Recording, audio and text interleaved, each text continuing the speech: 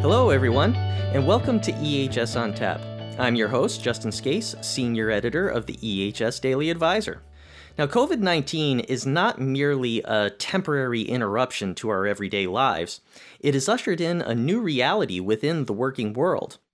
For environment, health, and safety professionals, the time to plan for operations within the context of this new reality is right now. So, what do you need to be thinking about in order to successfully adapt to these changes while also continuing to keep a keen focus on safety? Well, our guest today has some advice for us on how to do just that.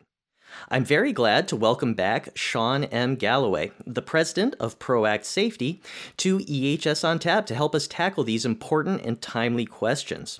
Sean is a consultant, professional speaker, and author of several best-selling books on safety strategy, culture, leadership, and behavior-based safety.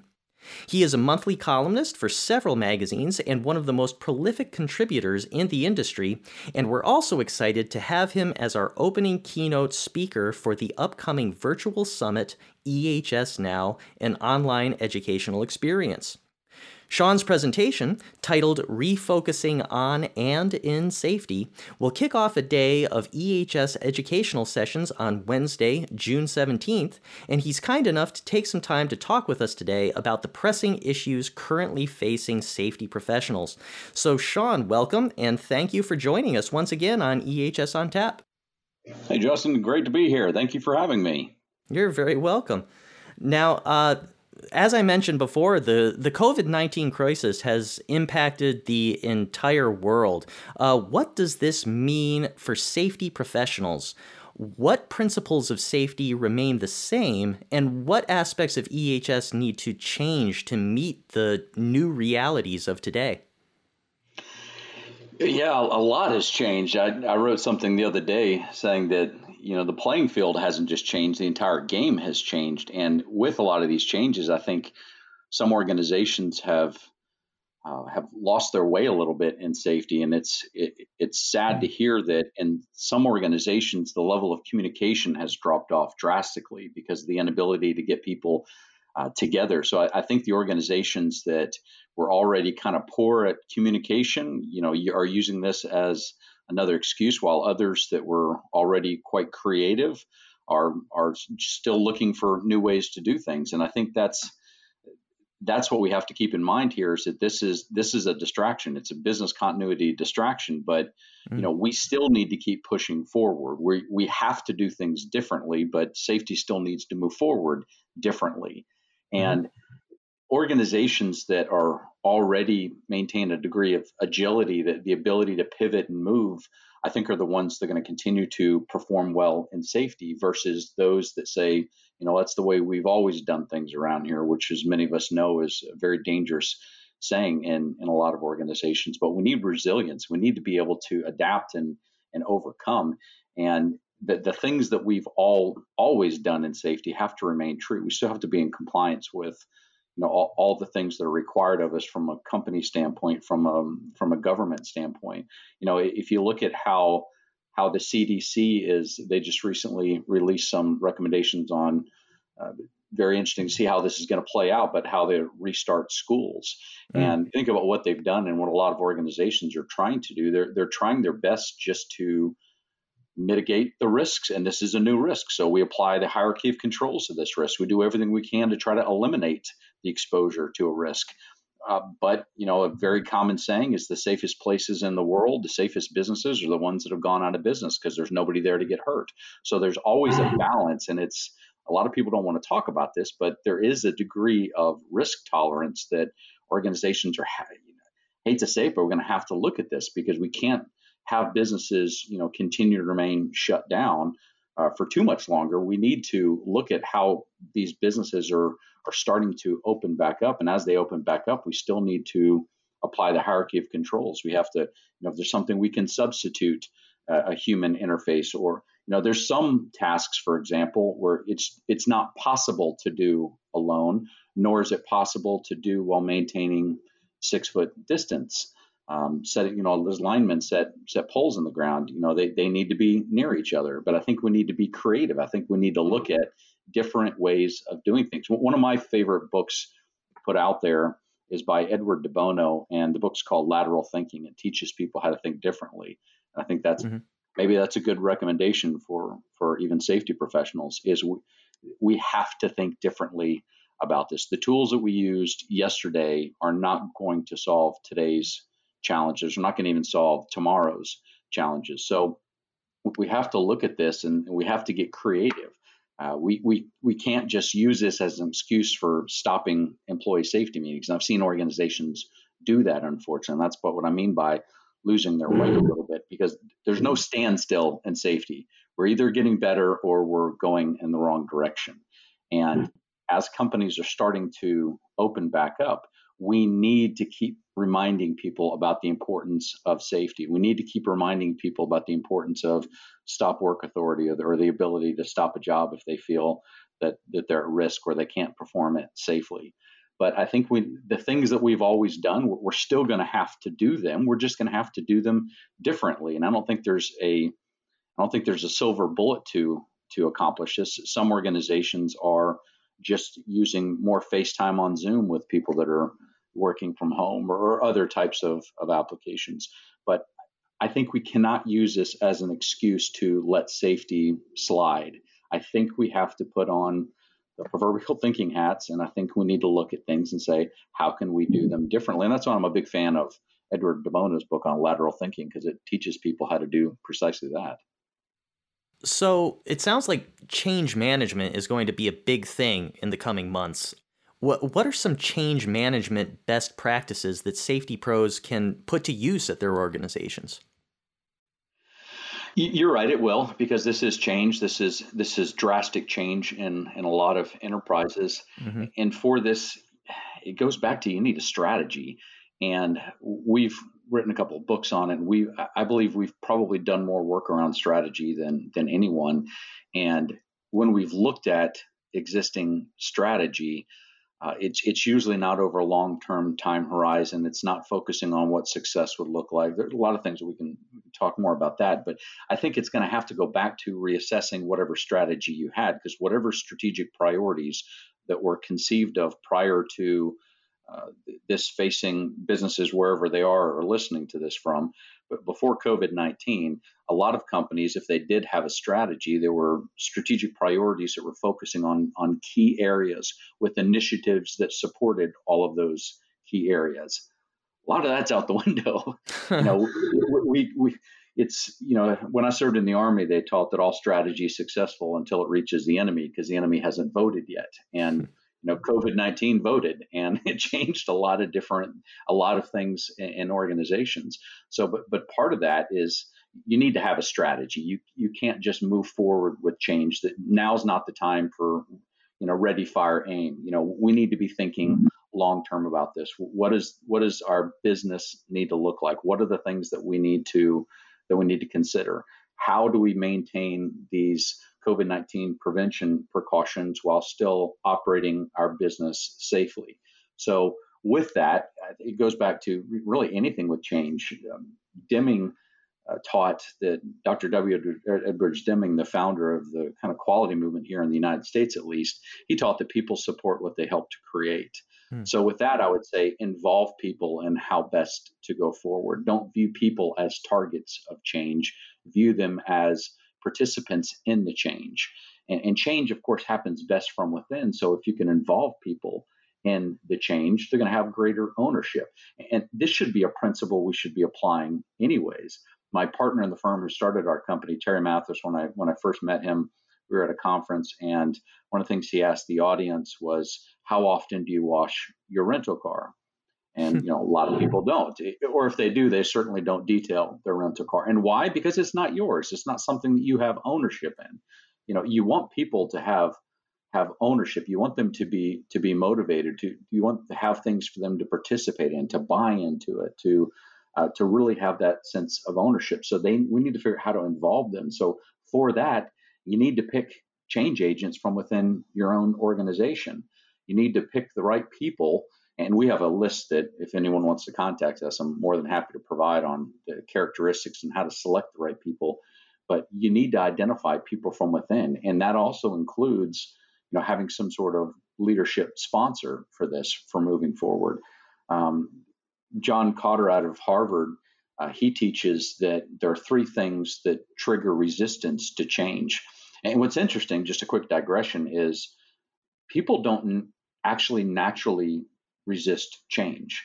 And I know that people listening to this are going to say that's baloney. Of course they do. It's not that they resist change, they resist the force of being changed. So it's not change necessarily that people resist, it's the force. And we teach in our organization that forced change is almost always temporary. When you and the force go away, so does the change.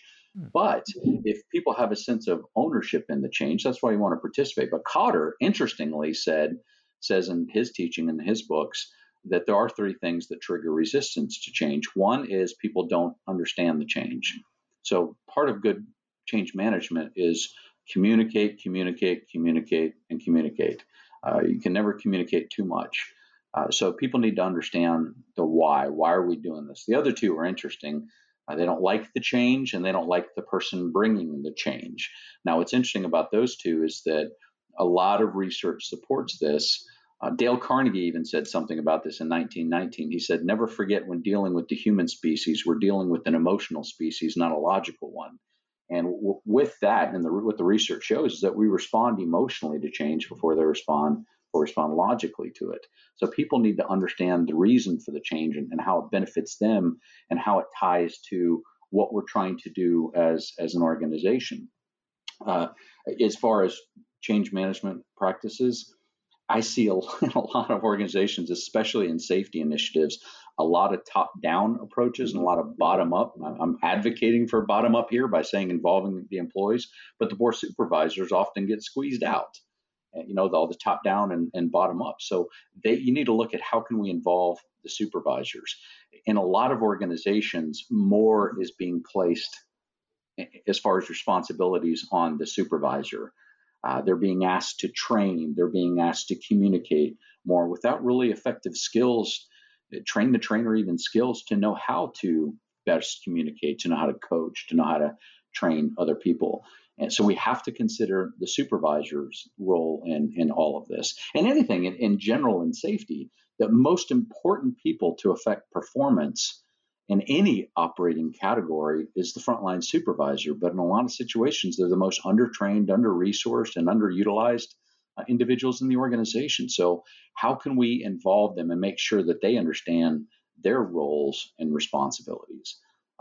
In a lot of areas in the military, they kind of a saying like around firing small bullets first. With change, go out and test some of this. Don't have some of these massive changes, pilot some of this stuff.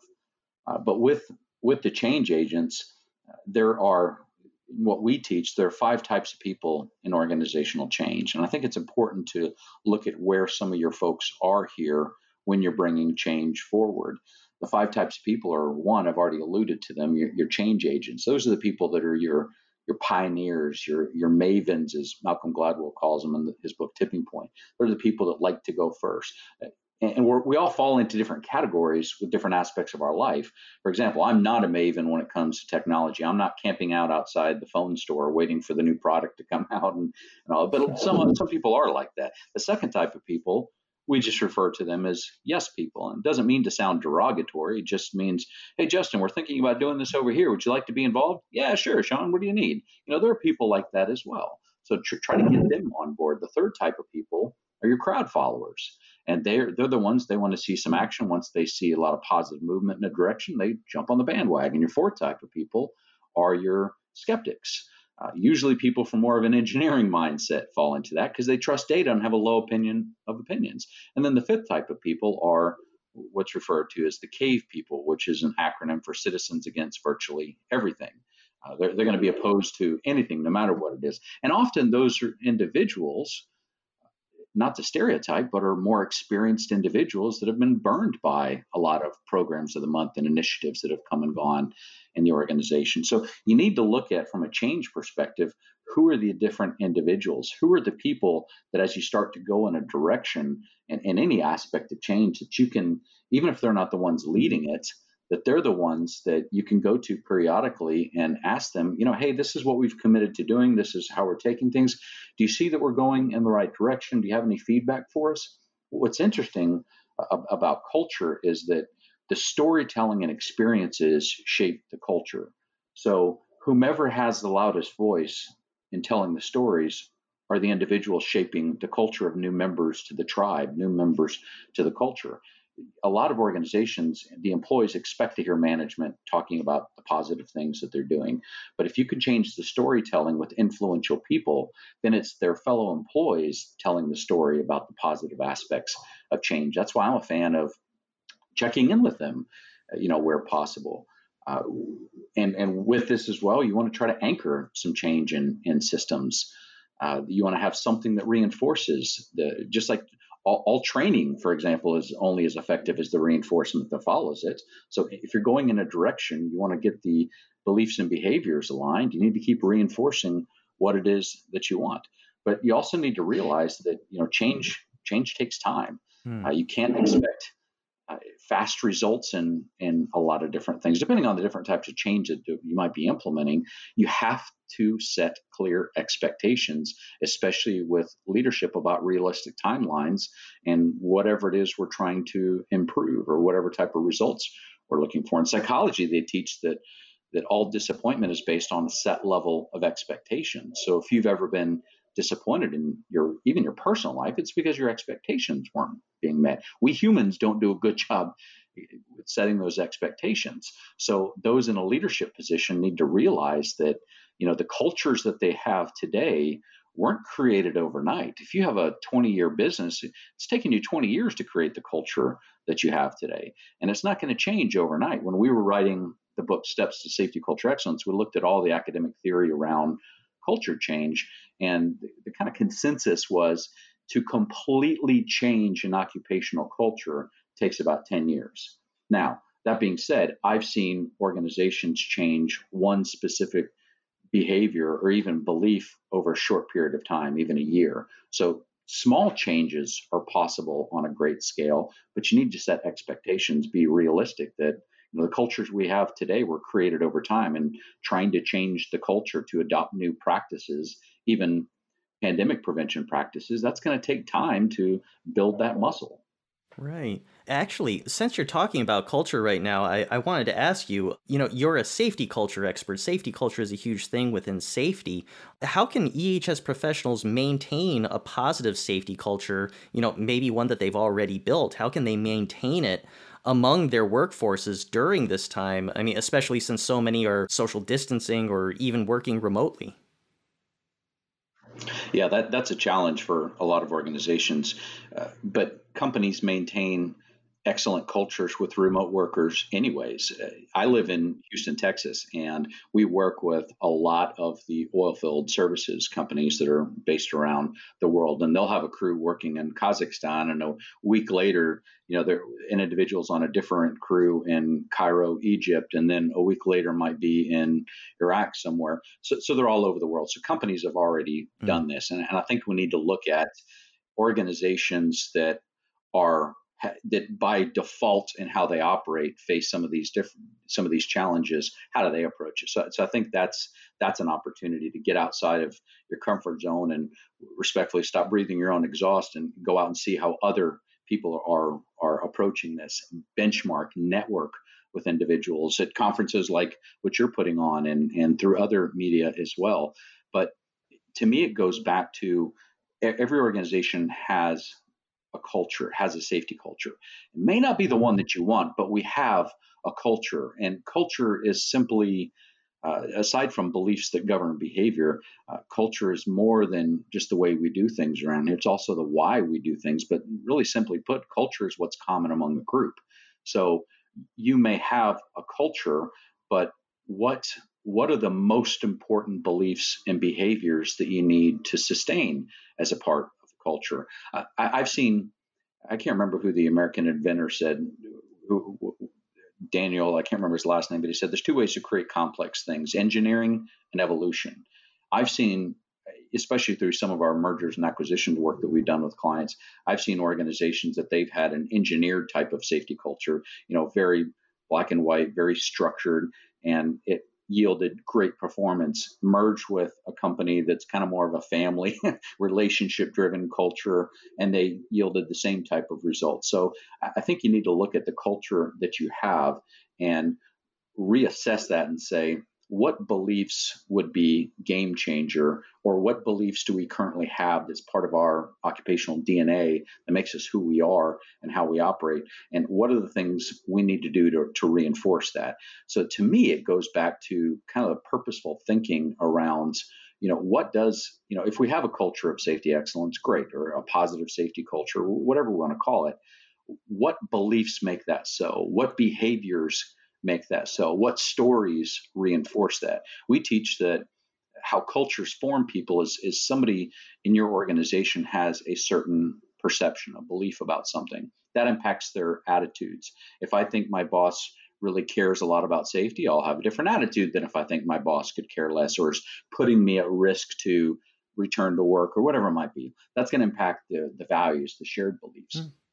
But how it's carried out, if somebody has a belief about something, it's manifest in their decisions. Now, before they act on that decision, they have an expectation of what will occur. So it kind of goes back to managing expectations, but they have an expectation of what will occur.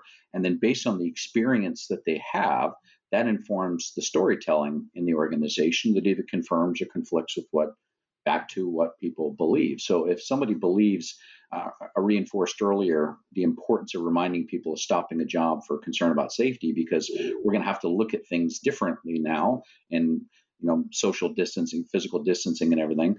That if you want people to stop the task because they can't maintain that distance, if that's something that the organization is focusing on, if somebody decides to stop that job and if they have a good experience with it, they're probably not going to tell their fellow coworkers, hey, I stopped the job and nothing bad happened to me. Now, if they have a great experience, they might tell a few people because their expectations were exceeded. They're pleasantly surprised. Hey, the company actually did this and this is what happened. And wow, I was impressed. They did what they say that they would do.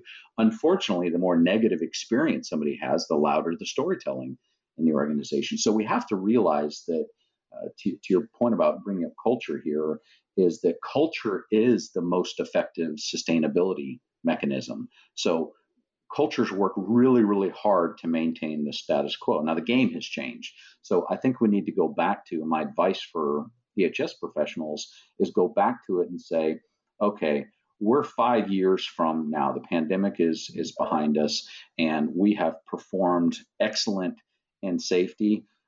What would our culture look like?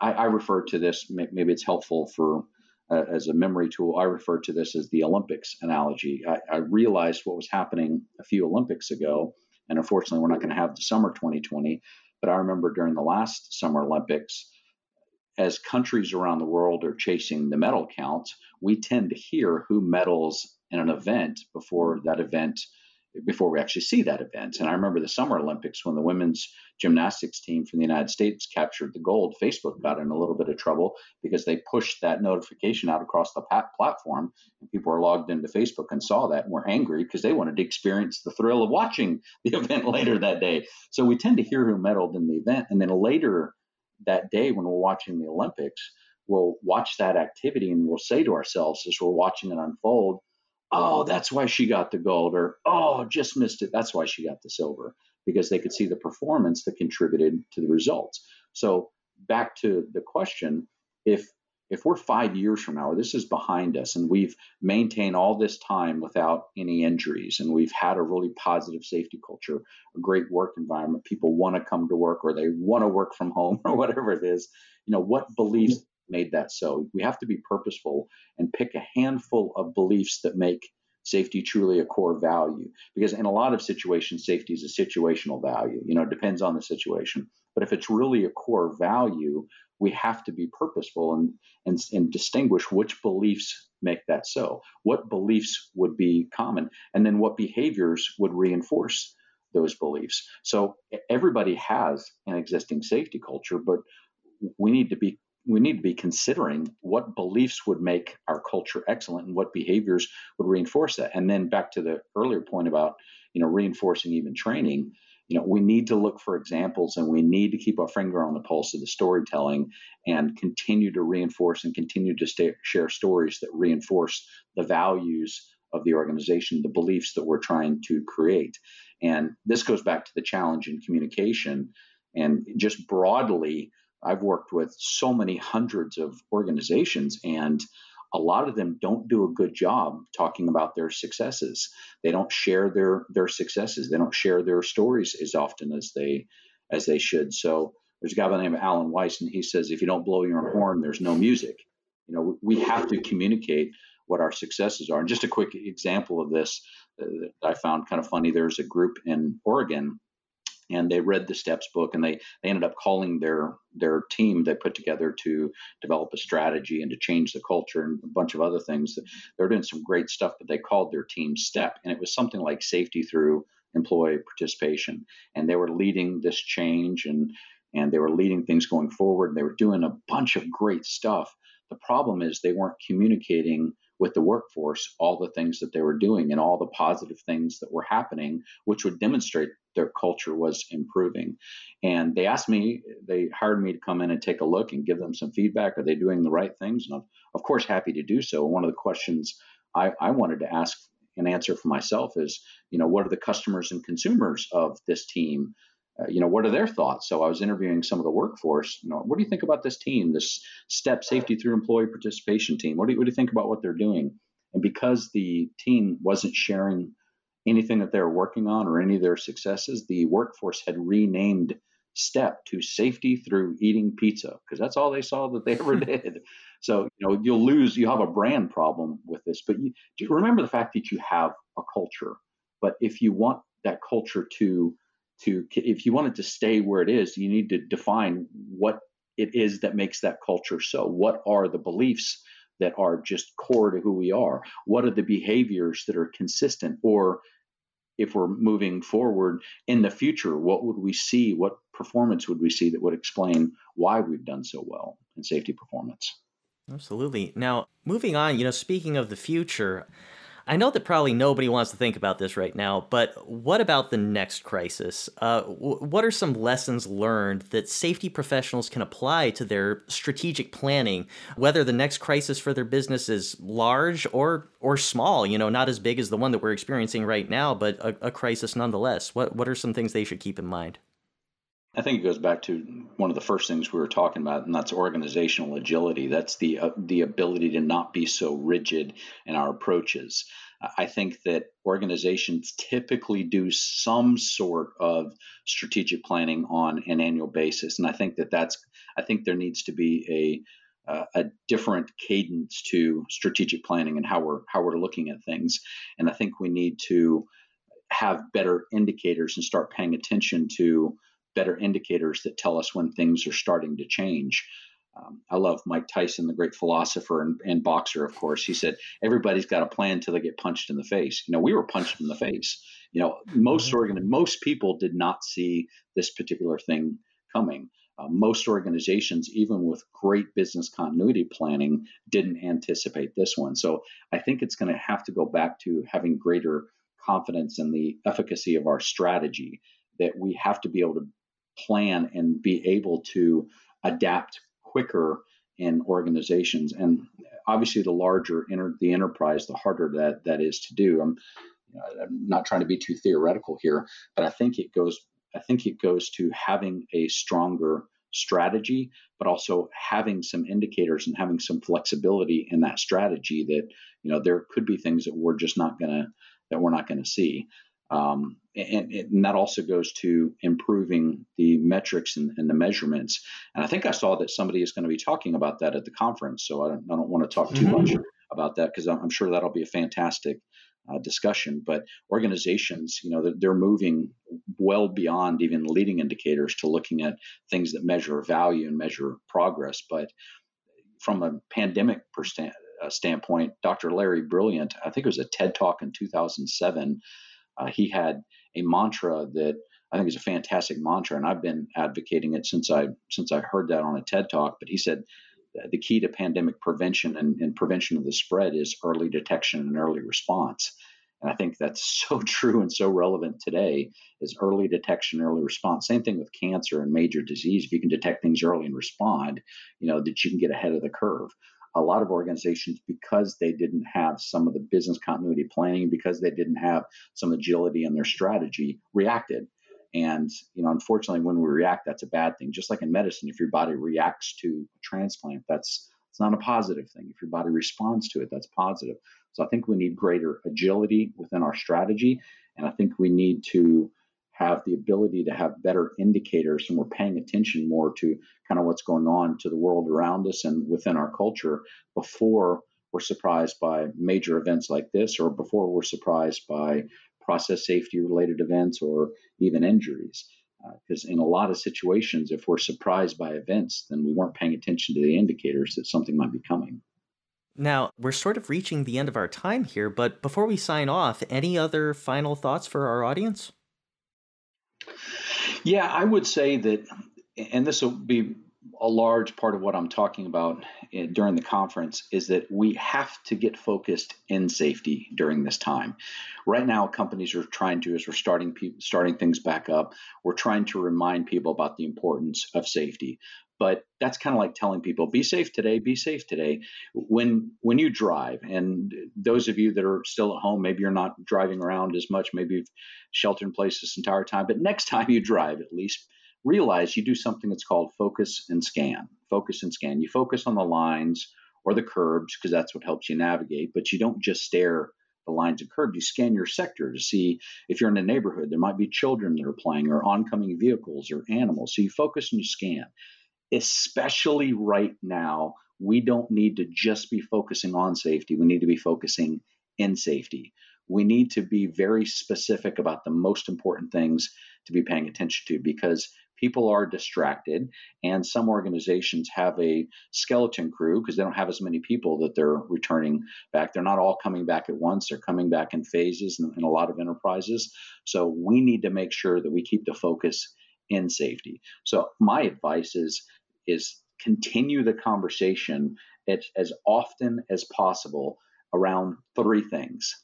What are the risks that we're going to be facing today during our tasks? Make sure that we're thinking in advance about both the big risks, the things that could easily kill us, but also the low probability risks, the things that are common to the work that we perform that may not hurt us every single time, but are out there. So what are the big risks? What are the common risks? What precautions do we need to take to control or mitigate some of those risks? So what are the things that we have to do, and what are the things that we could do at our discretion that could prevent this virus from getting further or ourselves from getting injured? And how do we monitor each other that we're regularly taking these precautions?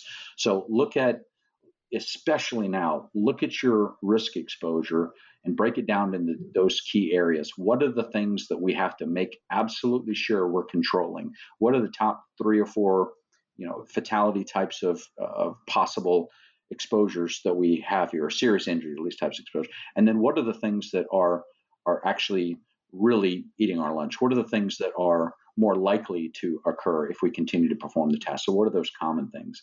I think right now it is so important that as we're bringing people back in, that we keep them focusing in a laser-like manner around what are the most important things that they need to pay attention to, and monitor that. If there are 3 or 4 things that are most important to the workforce for the prevention of injuries or spreading of illnesses, what can you do over the next 90 days to get those into people's heads? We've long taught in our company, if you don't get a focus in somebody's head, a behavior, it's never going to get into their habit.